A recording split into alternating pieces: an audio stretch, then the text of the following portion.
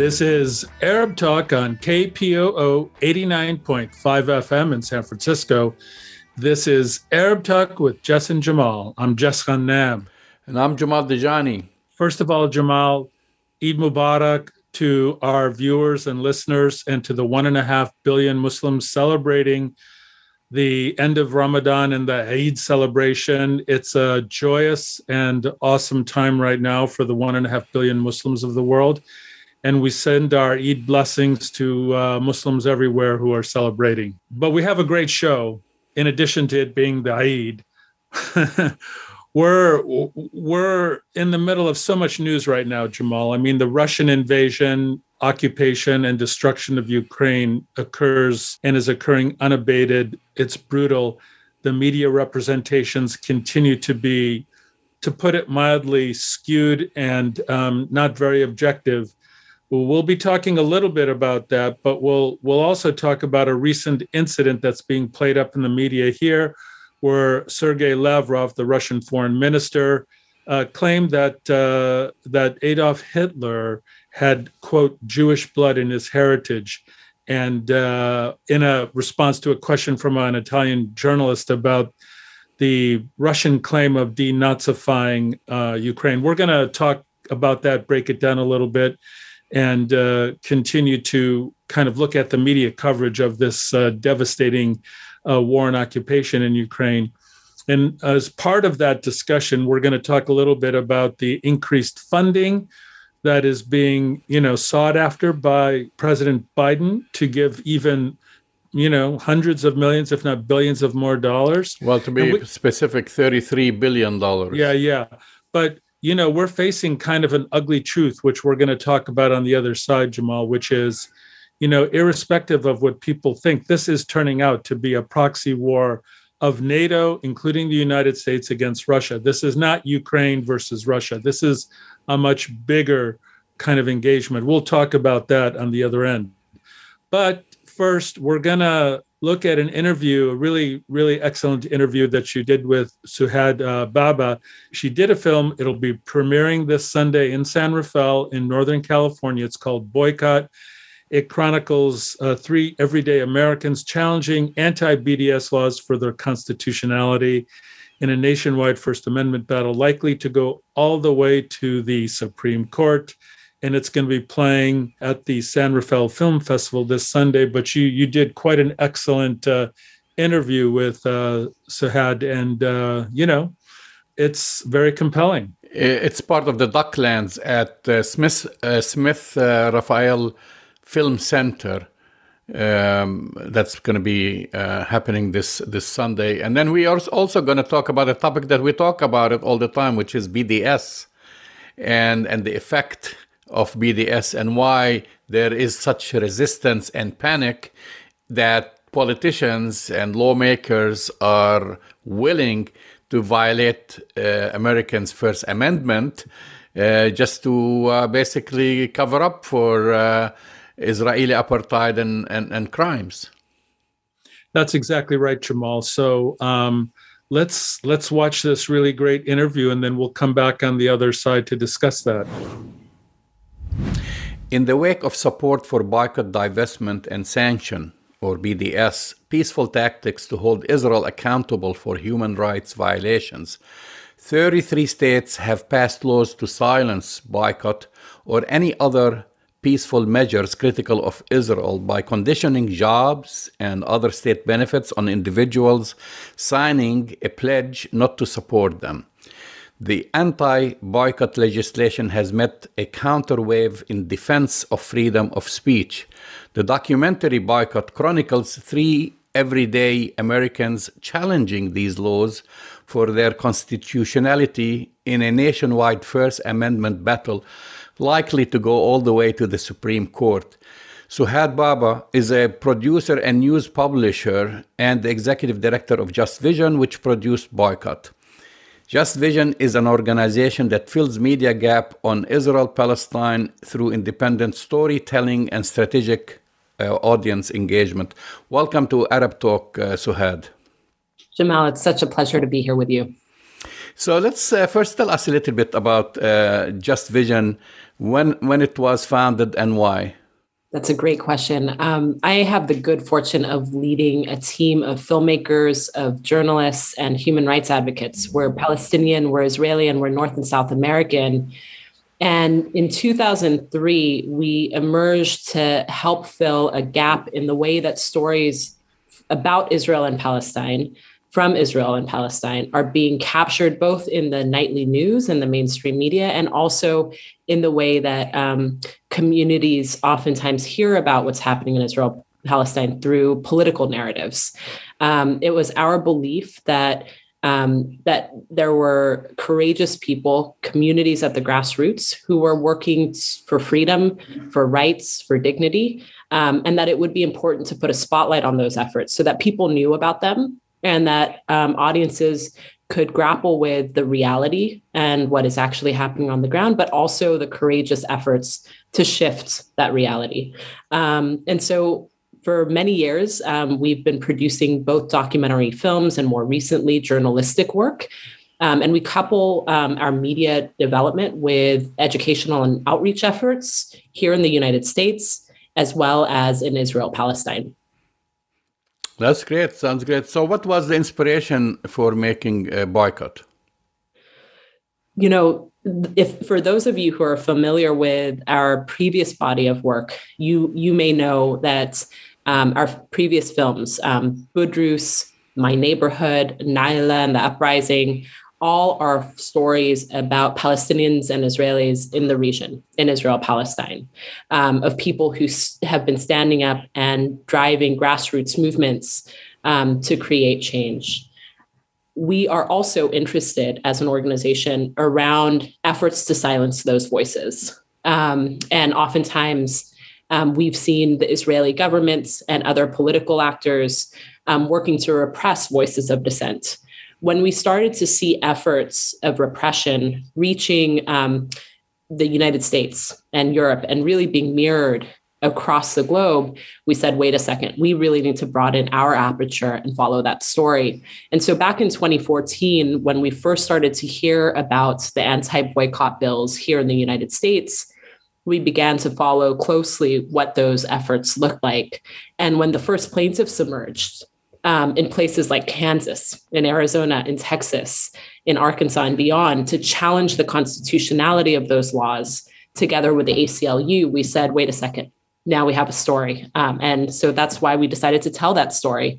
For us, it's really twofold. It's bringing to attention what's happening to silence those who are advocating for Palestinian rights, which is a wider trend happening across the country and around the globe currently through various legislative and legal mechanisms. But we also believed very deeply that these anti-boycott laws pose a threat for free speech and freedom of expression across the board, that it's really a template and a Pandora's box. Yeah, so I noticed, like, from your storytelling, at least from the synopsis of the film, of course, we spoke a little bit about that you follow the story of three different stories. But one in particular that caught my attention is someone, a publication, that really... as you can maybe say, they had no horse in the race. They couldn't care less about what's going on in Palestine and Israel, but then this kind of grabbed their attention because of the First Amendment. Tell us a little bit about that. Sure. Alan Leverett is one of the amazing plaintiffs and protagonists that we had the chance to come to know throughout the making of Boycott. He is the news publisher and the publisher of the Arkansas Times, which is an independent news outfit in Arkansas. Its primary revenue streams include selling advertisements to local institutions, so your universities, your hospitals, and so forth, that are oftentimes state funded. Arkansas passed the anti-boycott law many years ago, right. And the Arkansas Times, as usual, sold its advertising space to local universities. And in one case, they actually went and invoiced that local university to make a payment for the advertising space that they purchased. And the university came back and said, we can't pay you until you sign this pledge that says that the Arkansas Times does not engage in boycotts of the state of Israel. And exactly as you said, Jamal, Alan was baffled. He's really covering, as he would say, what's happening, in Arkansas, not what's happening in Israel, Palestine. He's concerned about Medicare and Medicaid. He's concerned about what's happening at the local barbecue spot.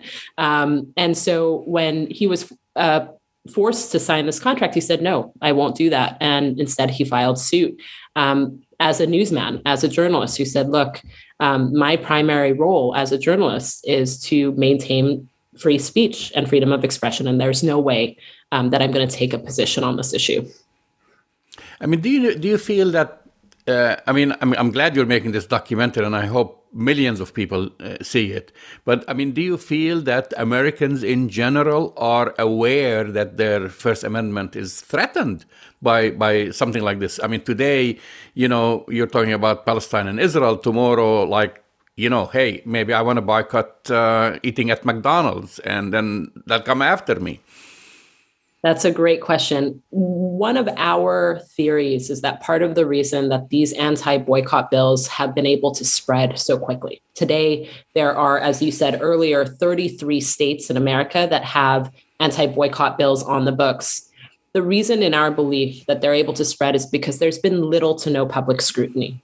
As you mentioned, the threat to our First Amendment rights, to our right to boycott, to our right to protest is on the line here. And as we've been touring the country, people time and time again, audiences are surprised. They're shocked to hear about these laws on the books. And that's part of the reason that we made this film, is to sound the alarm, to say, hey, this is going on and it deserves a public conversation. We should all be paying attention to this. The lawmakers supporting the anti-boycott legislation are also featured. Does this strengthen the story? In my view, of course it does. What is happening today, and I think it's a really important thing to be paying attention to, these anti-boycott bills originally passed in many of these states with wide bipartisan support.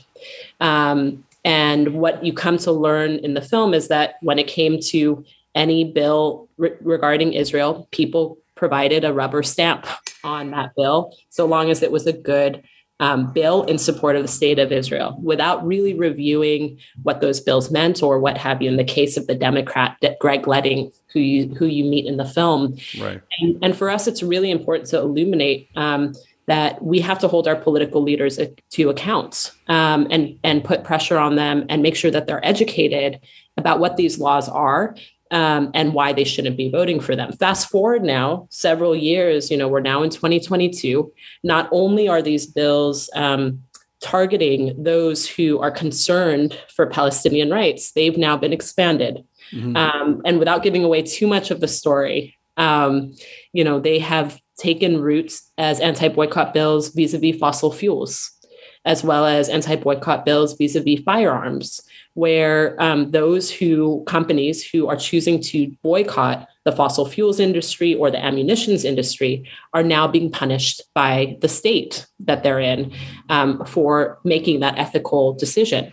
Really, at the end of the day, what is this? This is an attack on our very right to organize and to really utilize the different channels of pressure that we have as ordinary citizens on companies and governments to be doing the right thing.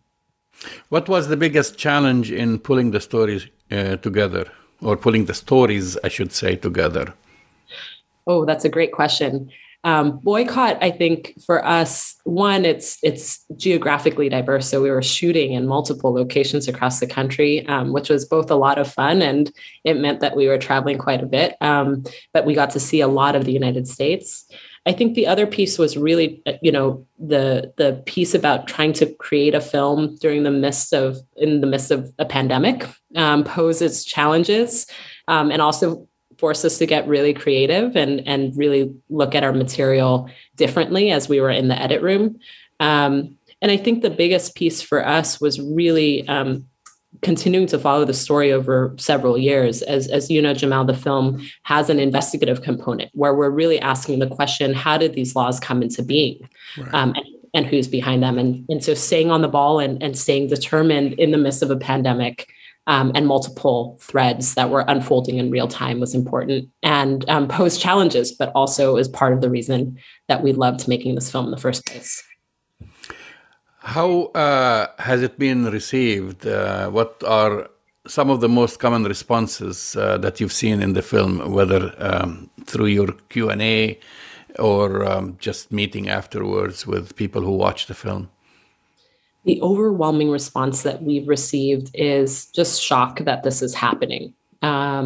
Most people don't know about this story. And when they do, they're very concerned to hear that there are laws that are taking away our right to boycott in the United States, a country that was founded on a mythology of boycotting British tea, right? And so that has been really heartening for us, because for us, we believe that it's in the public interest. Knowledge is power. And by being educated about these laws and how they're unfolding, people have the opportunity to get involved and to engage differently.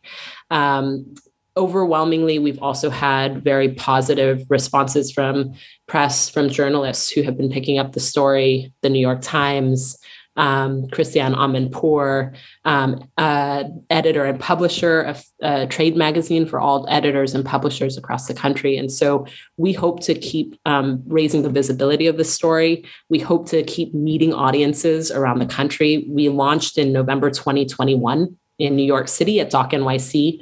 Since then, we've been to Texas at South by Southwest, Arizona at the Sedona International Film Festival. We were just at Hot Docs in Canada this weekend, and we're really excited about coming to California in about a week. Just I'm going to take you back to I'm curious about these lawmakers or politicians.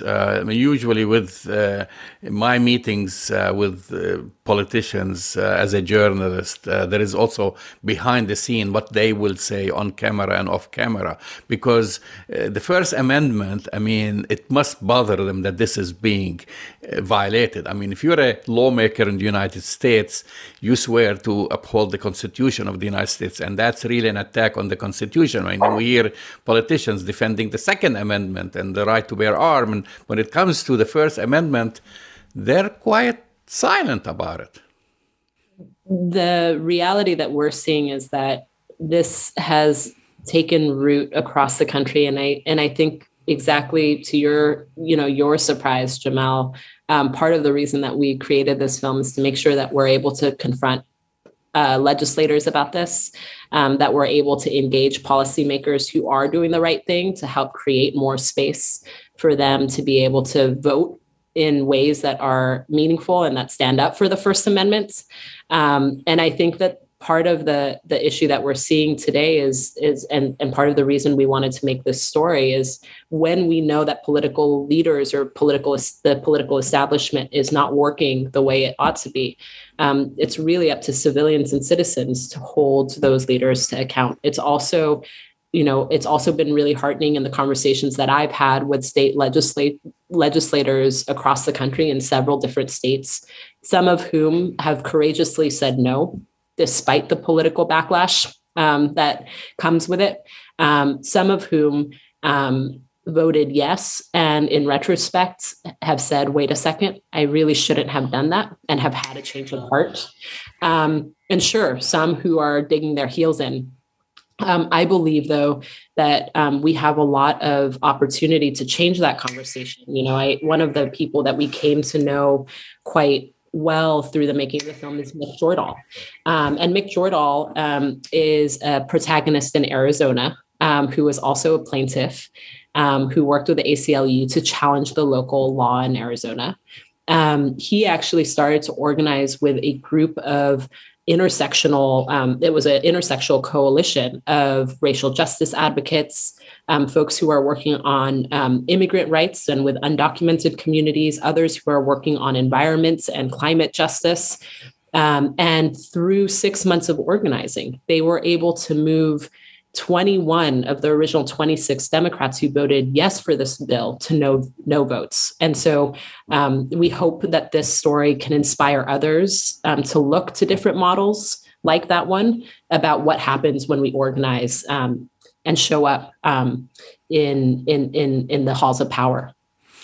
Boycott Duck is shown at Ducklands at the Smith Raphael Film Center this Sunday, May 8th at 4 p.m. There is also a Q&A after with Suhad Baba. You can buy your tickets, I guess, people online, or just come to the theater. Where else can people see it if they're not close to San Rafael? That's a great question. So we are currently in the film festival circuit. We have a number of screenings upcoming, California being one. We'll be in Minnesota in a couple of weeks. We are also planning on launching our community and educational campaign with the film, where we'll be reaching and seeking to screen on university campuses, college campuses, in community centers, congregations, your homes and living rooms coming this fall. So if you're interested in arranging a screening as well, you're most welcome to reach out to info@justvision.org to set up those screenings. Otherwise, check us out at www.justvision.org. Visit our events page, where we're keeping updated when we'll be screening and where that will be. And we do hope to have broader distribution by spring 2023. Suhad Baba, thank you for coming on Arab Talk. Thank you so much, Jamal, for having me. That's the voice and the face of Suhad Baba, documentary filmmaker. Her film Boycott is going to be premiering this Sunday, May 8th, at the Rafael Film Festival, or the Docklands Film Festival at the San Rafael Theater. We'll post all that information. I know, Jamal, you'll post all that information on the Facebook page and our website so that people can go in and listen. That's a very incredible interview. We all look forward to the actual documentary. But here's the crazy irony that you and I have been discussing for years now, which is you have Republicans and Democrats screaming at the top of their lungs about First Amendment rights. You know, people being able to, talk about stolen elections and white supremacists being able to say whatever they want. Yet, when pro-Palestine activists engage in BDS, which is a nonviolent First Amendment protected. Well, just I'm going to interrupt you here, because when you say BDS, I just want to make sure the boycott, you define the boycott and sanctions part, because as you're talking about this, the United States is engaged in the very same thing with Russia. Absolutely. I mean, it's boycotting Russia. It's boycotting Russian goods. Yeah. And guess what? Texas, is engaged in and many states are engaged in this battle about punishing people who choose to boycott or sanction Israeli products or buy Israeli bonds and things like that. You have Texas and numerous other states threatening to fire teachers, threatening to issue doing all this crazy stuff because of people's constitutional right to be able to engage in these activities. And the interview was very compelling, Jamal. So my question to you, Jess, is how do politicians reconcile that we are now asking the American public, and actually internationally, we're asking our allies, we're asking Canada, we're asking NATO members to boycott, to divest, to sanction Russian goods and services globally because of its invasion of Ukraine and occupation of Ukraine. And at the same time, we punish people who choose to exercise their First Amendment in this country and boycott Israeli goods. There's an easy answer to that, Jamal. The easy answer to that is that politicians don't reconcile, they lie. And this is part of the the kind of classic, and we could talk about politicians lying on the whole spectrum of the political spectrum from left to right to middle to whatever. But it seems like Republicans have a special penchant for lying. And about this very issue, it's okay to boycott Russia, but it's not okay to boycott Israel when basically both Russia and the Israeli apartheid regime are engaging in a brutal kind of occupation. And some people might say war against the indigenous people of historic Palestine. So think about it also this way. We know Russia violates human rights. It has violated human rights for several decades, but it's not on the list of apartheid countries. There is only one apartheid country in the world, and that is Israel, certified as an apartheid regime by Amnesty International, by Human Rights Watch, by the United Nations, by its own human rights organization, B'Tselem, and many others. And yet, it's the one country that politicians are willing not even to debate it. How many times have you heard politicians in our Congress debate the Second Amendment about firearms and so forth? But is that more important than the First Amendment? No, Jamal, just a small point of clarification. People are screaming at the top of their lungs about the First Amendment and the Second Amendment right now, especially Republicans on the right. They're screaming about, Elon Musk in a positive way, because they want Elon Musk to be able to buy Twitter, for example, to allow Donald Trump to get back on and other white supremacists so that they can spew this kind of hateful rhetoric, and that's protected, and they're pushing for it. And you're exactly right, and that's why this discussion is so important. The hypocrisy, the kind of lies that these politicians... I was waiting for you to say that word, because I was going to say that's the one word we haven't used yet, the hypocrisy. Hypocrisy and lies. I mean, and listen, I think it's important to not single out the Republicans, but because Democrats, Chuck Schumer, Nancy Pelosi, and the whole spectrum, except for a handful of Democrats, the progressive Democratic wing of the party, they're also engaged in this anti-BDS rhetoric and wanting to attack people and institutions that engage in BDS activity. So I think, when it comes to this is the single issue within the American political structure and narrative where you have equal opportunity hypocrisy, Jamal, between Republicans and Democrats condemning the BDS. And I think it's important also, I just want to throw this in there since we talked about it last week and the week before, the Harvard Crimson, which is the newspaper of the student newspaper in Harvard, published an editorial 2 days ago celebrating their committed stand in support of Palestinian sovereignty, self-determination, and the BDS movement. This is Harvard, Jamal, the place where one of the, greatest kind of degenerate political minds of our era, Alan Dershowitz, who has been pummeling BDS activists for years now. The Harvard Crimson, in addition to the Harvard Law Review, has come out unambiguously in not only saying Israel is an apartheid state, but also in their support of Palestinian self-determination. So I'm sure Alan Dershowitz is sweating bullets right now, but there needs to be condemnation of both Democrats and Republicans on this hypocrisy, Jamal. Well, I have also news, and I'm sure you know that. It's not news to you, but to our audience. So the Crimson, the Harvard Crimson, came under severe attack for publishing this editorial that its editor-in-chief or the chair of the editorial board came out and wrote something on Twitter defending the position of the board. And then she started her sentence by saying that I'm Jewish and I'm the chair, or I'm the editor-in-chief, and this is a collective finding of all the editorial board after study and research, etc., that the only thing that you can take against Israel these days because of its position, because of its apartheid practices, etc., is by boycotting it. And that's why we endorsed BDS.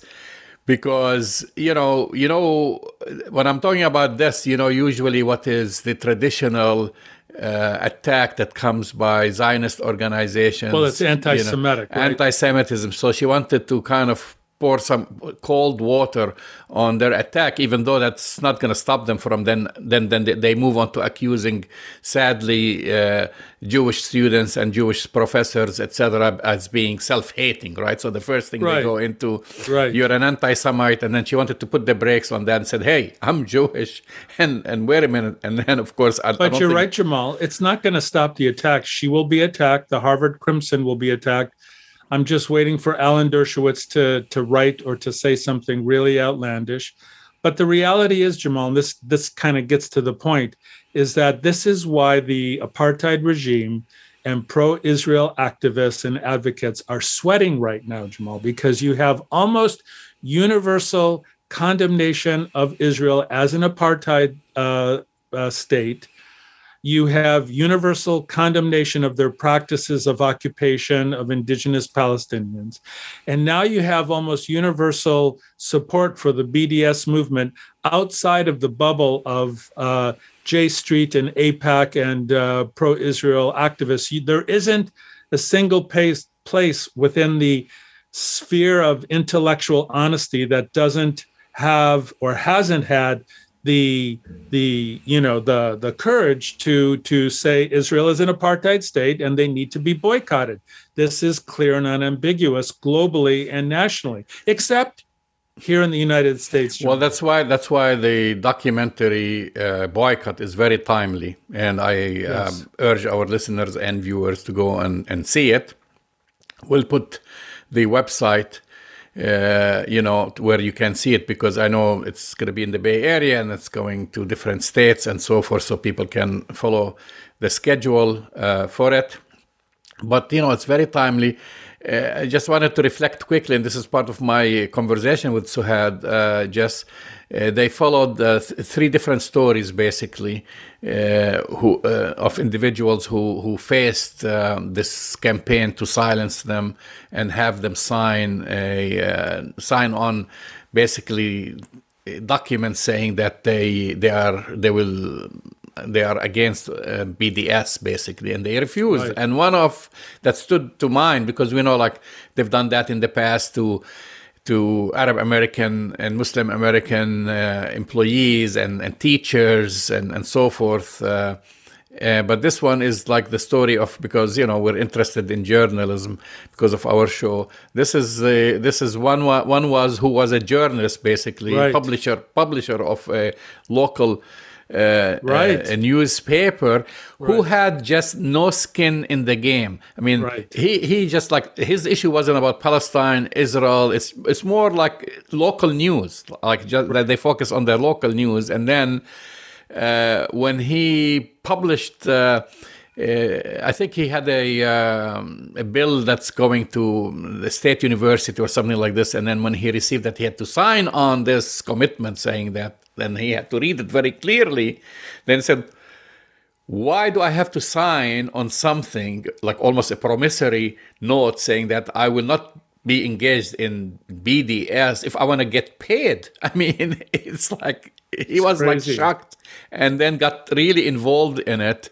And so anyway, I don't want to give up the whole story of the film, but this is the crazy thing that Americans are not aware of. I mean, it's just kind of like this violation. Imagine, this is just what I'm saying. Imagine if you decide to say publicly, I want to boycott Starbucks, or I want to boycott McDonald's, or I want to not shop at this store or that store. It's happening every day. And then you receive a note,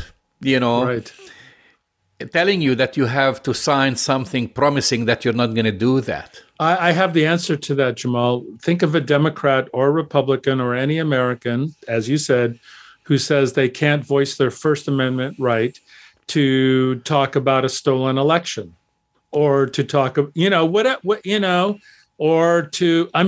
people are screaming about this today as we speak, Jamal. The First Amendment issue is probably among the hottest issues as we ramp up to the midterm elections, among many things, and there's a lot of discussion about it.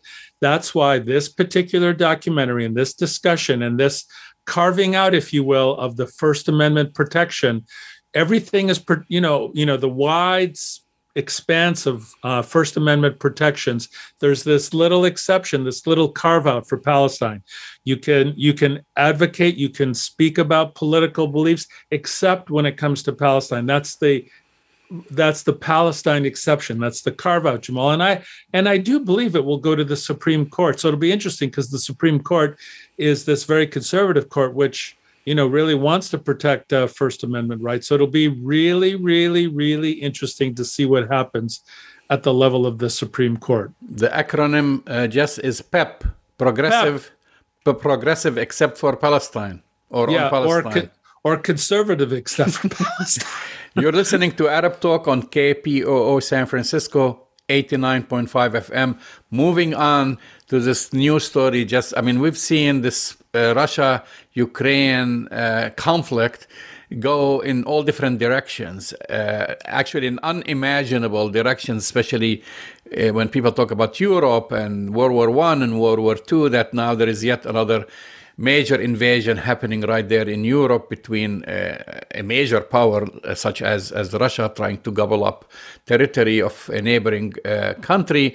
We haven't seen something like this happen for a long, long, long time. Going back to World War II, or when the Russians, after the fall of the Soviet Union, tried to consolidate and put their hold on certain parts of the former Soviet Union.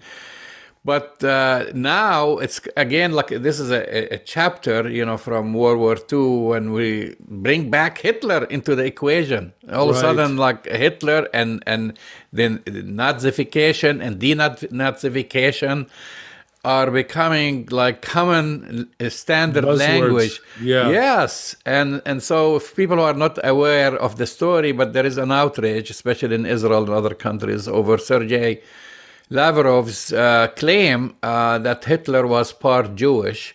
And this has happened when he was asked, and you're right, by an Italian media, Italian, I guess, journalist, who he was asked how Russia could claim it was fighting to denazify Ukraine. And then he answered the clarification, made his remarks. This is, by the way, Italian TV program called Zona Bianca. This happened on Sunday. And this is after the commemoration of the Holocaust, Remembrance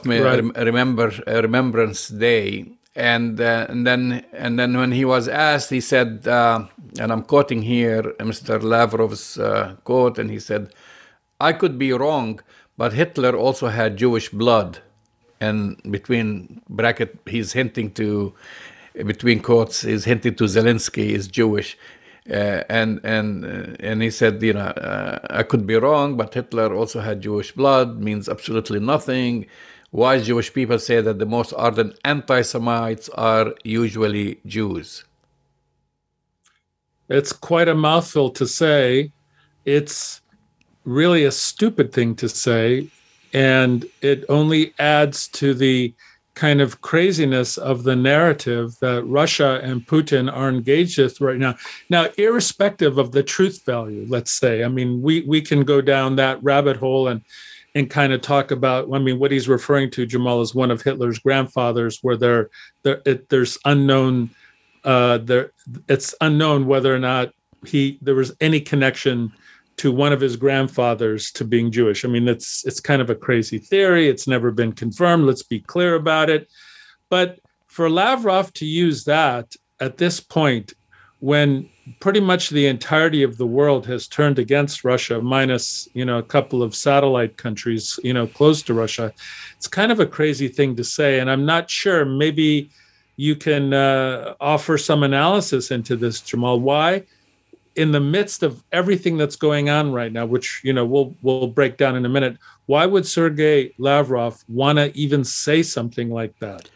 Well, there's a couple of things that come to mind. Just one, of course, Putin, starting with Putin and Russian media, they have been basically marketing the idea that they're there to denazify Ukraine. And this is, again, another debatable topic. And there are in Ukraine white supremacists and so forth. But there are also, they do exist in the United States and in Russia. But that's 100%. But that's one of the talking points that they keep throwing out there.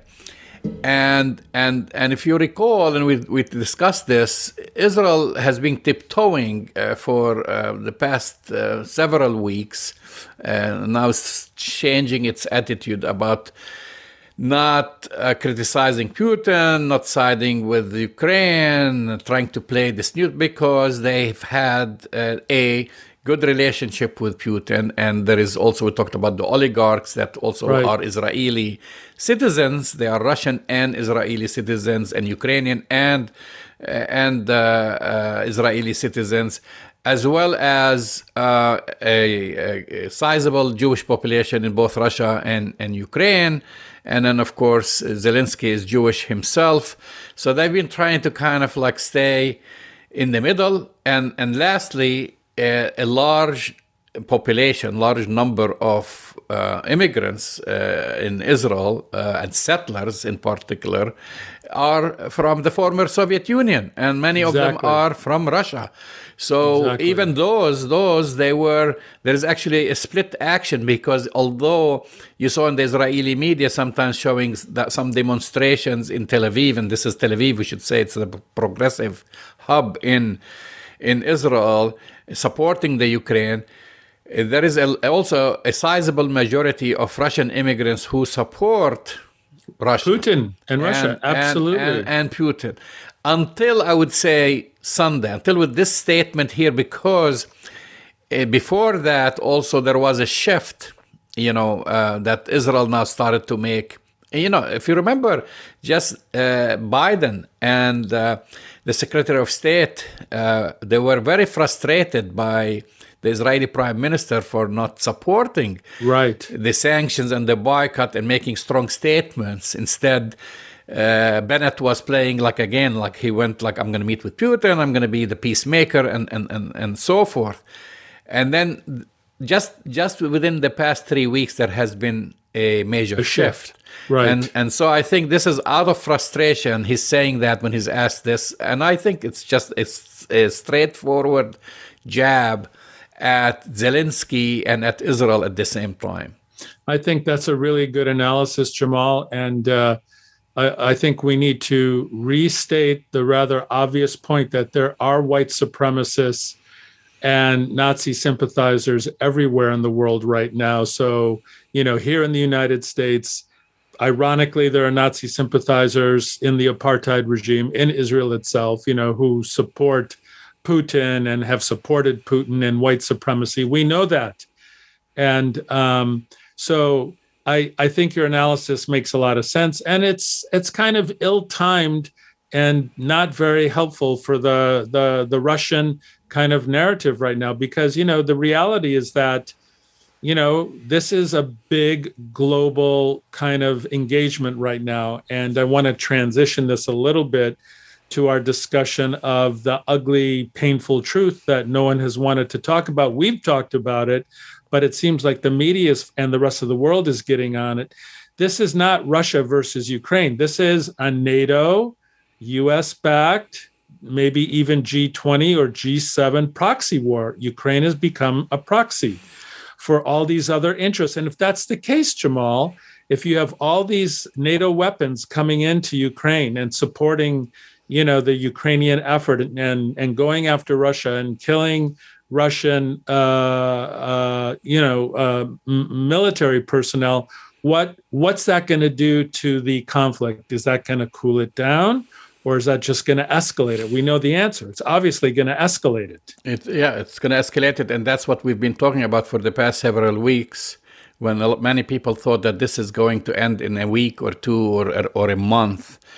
And as we've said, this keeps taking different directions, and it keeps getting escalated. And now, and this is a segue to our next topic, Jess, is that the United States or the Biden administration has asked Congress this past Thursday for another $33 billion with a B in funding. And for people to think about that, okay, our largest recipients for the United States are Israel and Egypt, maybe Jordan after that or something like this. But Israel receives close to $4 billion per year. Egypt receives $2 billion per year approximately. So let's say so this is $33 billion. Wow. This is equivalent to 8 years of U.S. aid to Israel, or 10 years plus, or 13 years plus of U.S. aid to Egypt, that two countries major allies. So this is, if approved, which seems to be going to be approved. It's crazy at the time, when the United States is suffering economically, as you can see, for many Americans, even though, there's a lot of work, but the stock market has been tanking. The interest rates today were raised, and so mortgage rates are going to hit over 5% for the very first time in many years. There is debate in Congress, just imagine, forcing the Biden administration not to cancel student loans, which I think are more important for these students who graduate from universities drowning in debt. And now we are willing to, I would say, print more money, more billions of dollars to give to Ukraine. Yeah, that's a really good analysis, Jamal. And I want to push your analysis, which I think is really, really good, into this area of what messaging does that send to Putin in Russia? Again, whose war is this? This is no longer, and I'm sorry I keep repeating it, because if the war is expanded, if we're giving Ukraine $33 billion and weapons, and now if you look at the $33 billion request, Jamal, it's going from defensive weapons to offensive weapons. And when you go from defense to offense, you can no longer claim any kind of neutrality. It's hard to claim that the United States was a neutral player in this, but Russia's kind of interpretation of this being a proxy war makes more and more sense. And as you and I have talked about for many weeks now, this increases the possibility of an expanded war above and beyond the borders of Ukraine. It means all of the other neighboring NATO countries, Moldova, Poland, there's a lot of anxiety in Europe right now, as there should be, because if we're sending that much weaponry, the Russians are just going to say, this is no longer just Ukraine. This is a larger war against NATO. And Russia in the last 48 hours, Jamal, just said that these weapons are targets now. And the convoys bringing the weapons into Ukraine are legitimate targets now. So I think it's just going to escalate. So when do we move from this definition? Because the Biden administration tries to sell it that, we're not going to send U.S. troops, but we will send the most lethal weapons. Just to actually also maybe draw on a poll, recent poll that has been published. 72% oppose in the United States. 72% oppose the U.S. taking direct military action against Russian forces, while 21%. So the vast majority of Americans don't want to get involved in a military fashion. But when you give like $33 billion and you give missiles to target Russian warplanes, when do we cross that line for the Russians to say, you are directly now involved? No, the line has been crossed. And just today, Adam Kinzinger, who is a Republican congressman, is putting together a bill for the Congress to basically give President Biden the authorization to send troops. he wants to do an AUMF, authorization to use military force. And in that authorization to use military force, he wants to give President Biden the ability to decide, if necessary, to send, combat troops to the region. So I don't know what you think. I'm going to say that the line is already crossed. I believe that this is no longer a war between Ukraine and Russia. I think it's a larger proxy war. And I think that it's, and I've been saying this for weeks now and weeks and weeks, it's going to get much uglier because, again, we continue to hear about the heroic resistance by Ukrainians, which in fact is true. But we're also missing this larger picture that,